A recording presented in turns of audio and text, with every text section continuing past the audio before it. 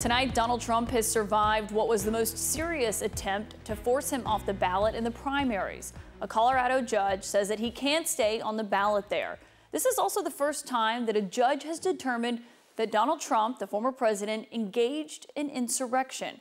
I want to read you the exact language of this ruling that just came out a few moments ago. The judge says that Trump acted with the specific intent to incite political violence and direct it at the Capitol with the purpose of disrupting the electoral certification. So why did Denver District Court Judge Sarah Wallace keep him on the ballot? Because of that quote that you just heard there. She said that's because the Constitution's insurrectionist ban doesn't apply to presidents. Tonight, the Trump campaign is applauding this decision not to remove him from the ballot, but no mention yet about the extension there, those hundreds of pages that the judge had tying the former president to January 6th. I am joined now by the attorney who represented Donald Trump in this case and also is Colorado's former Republican Secretary of State, Scott Gessler. Scott, thank you for being here tonight. Have you spoken with the former president? What was his reaction to this ruling?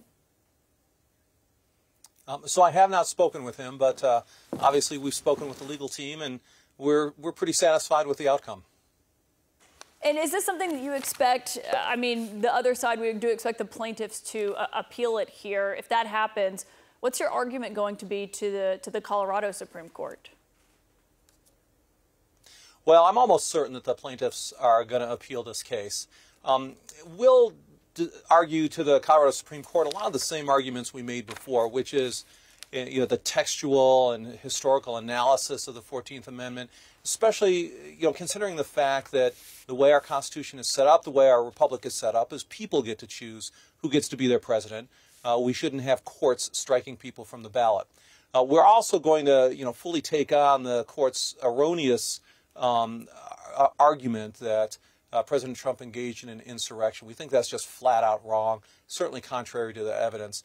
It was a little bit unusual for her to spend a lot of time talking about that and then at the end rule that the 14th Amendment didn't apply. Why do you think she did have that? Well, first, why do you think, Scott, that the judge here did add those 100 pages of her, going into detail about the role that she believed your client played in January 6th? Well, I think pretty clearly she is not a fan of President Trump. But to be honest with you, normally courts will rule on the jurisdictional issues, will rule whether the law applies before going into all of that. So it's really sort of a backwards way of going into it compared to how courts normally do it. Maybe she just wanted to be able to say that. I don't really know her motivations along those lines. But at the end of the day, it's, the voters of Colorado are going to be able to make the choice, not a court. And we're thankful that she respected the role of voters and stopped these sort of efforts, or at least the effort in Colorado, which is anti-democratic, trying to strike President Trump off the ballot. But given the fact that she does go into such detail and is now the first judge to ever say that Donald Trump engaged in an insurrection, do you still really view this as a win here? We can't stop the judge from saying things like that and still ruling in our favor. But I will tell you, she also said that the First Amendment protections don't apply to President Trump the way they do to everyone else. And we think that's flat wrong. So there are a lot of problems with that analysis. Maybe that we'll wind up contesting it, maybe not, depending on how the appeal comes out. But at the end of the day, she ruled for us, and properly so.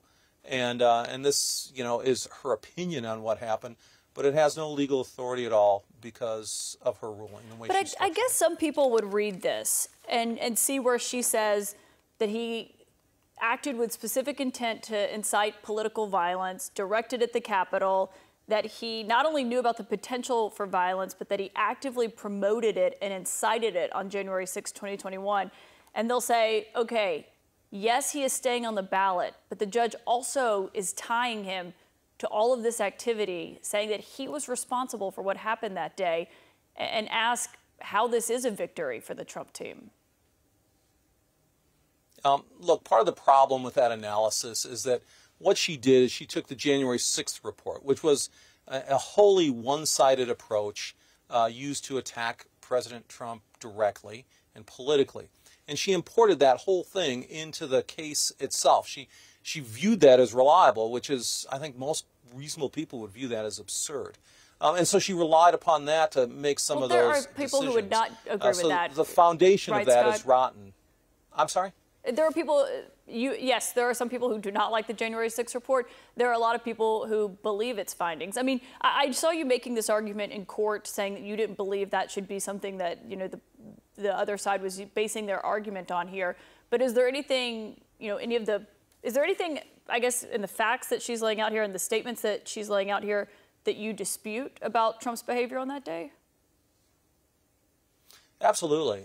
He did not act with intent or specific intent at all. We thought the evidence was very clear that he made efforts to ensure he authorized the National Guard to make sure that they were available to prevent this type of violence. If you look at his actual tweets, he didn't authorize the National Guard on that day. Statements, he did. He did. Well, Kash Patel, his former aide, testified that, and Kash Patel, his former aide, testified that as one of your witnesses here, but when he was asked for any documentation or any evidence that Trump had done that, he didn't provide any.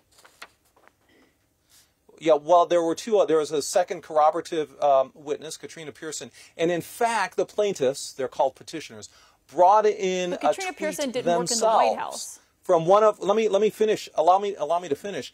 A tweet from an advisor to President Trump, that actually referenced President Trump's efforts to make sure that to authorize the National Guard. I mean, it was their own evidence that they brought in that referenced that. So I don't think it's appropriate to say that he never authorized. That's just not fair. And I don't think the evidence leans in that direction. I thought we put on pretty strong evidence. And she can say she doesn't believe people, but just because there's not a specific written document doesn't mean that it didn't happen. And frankly, part of the problem with this entire hearing was that we didn't even have the time or the ability to send out subpoenas and get this type of witness testimony and look at other types of documents to be able to make our case. So we were very limited on what we were able to do. So to be able to say, well, you didn't have enough documents, part of that was the truncated or compressed process, the lack of our ability to compel people to talk to us, the lack of our ability to actually get documents unless someone volunteered them to us. So there are some real problems along those lines. Well, I haven't seen any process itself. I mean, this has been we thought there was very strong evidence. This has been investigated time and time again, including by this committee. And I mean, Donald Trump himself did not testify here. He blames Nancy Pelosi for calling the National Guard that day, even though it was in his authority. But I do, I looked at what you said on the first day of this trial. You said you believed the judge was biased and that she should recuse herself. Do you feel differently now based on this outcome tonight? Well, I mean, what I said initially is she had contributed money to an organization that was specifically dedicated towards removing politicians that this group claimed, engaged in an insurrection. So the very purpose of the organization she contributed to was before she was on the bench, made though, a right? decision that showed her support. Well, not quite. She had already applied, and I believe she had been nominated but not yet appointed. Plus, it was within the past year. So whether you're on the bench or not, if you do that within the past year, usually attorneys sort of look at a year as a rough deadline for sort of viewing things in the past. And it was still pretty fresh. And so we had deep concerns about that. I'm not necessarily here to relitigate that about the judge. At the end of the day, we're respectful that the judge made the right decision. I understand she threw a lot of shade on President Trump, and we're not happy about that, and we disagree with it. But at the end of the day, but I guess my question is, and we're respectful of this, that she's respecting the democratic processes. Are you saying that you accept the ruling, but you're rejecting her findings here? It seems like you're having it one way and also the other. Not at all. I mean, we accept her her conclusion that the 14th Amendment doesn't apply to the presidency based on its plain text and the history as well. We certainly accept that. The other stuff she wrote in there, frankly, is not germane to her decision. Courts, attorneys will call that dicta. In other words, it's just sort of superfluous excess language that didn't really make a determination on how she ruled. So, at the end of the day, she said that.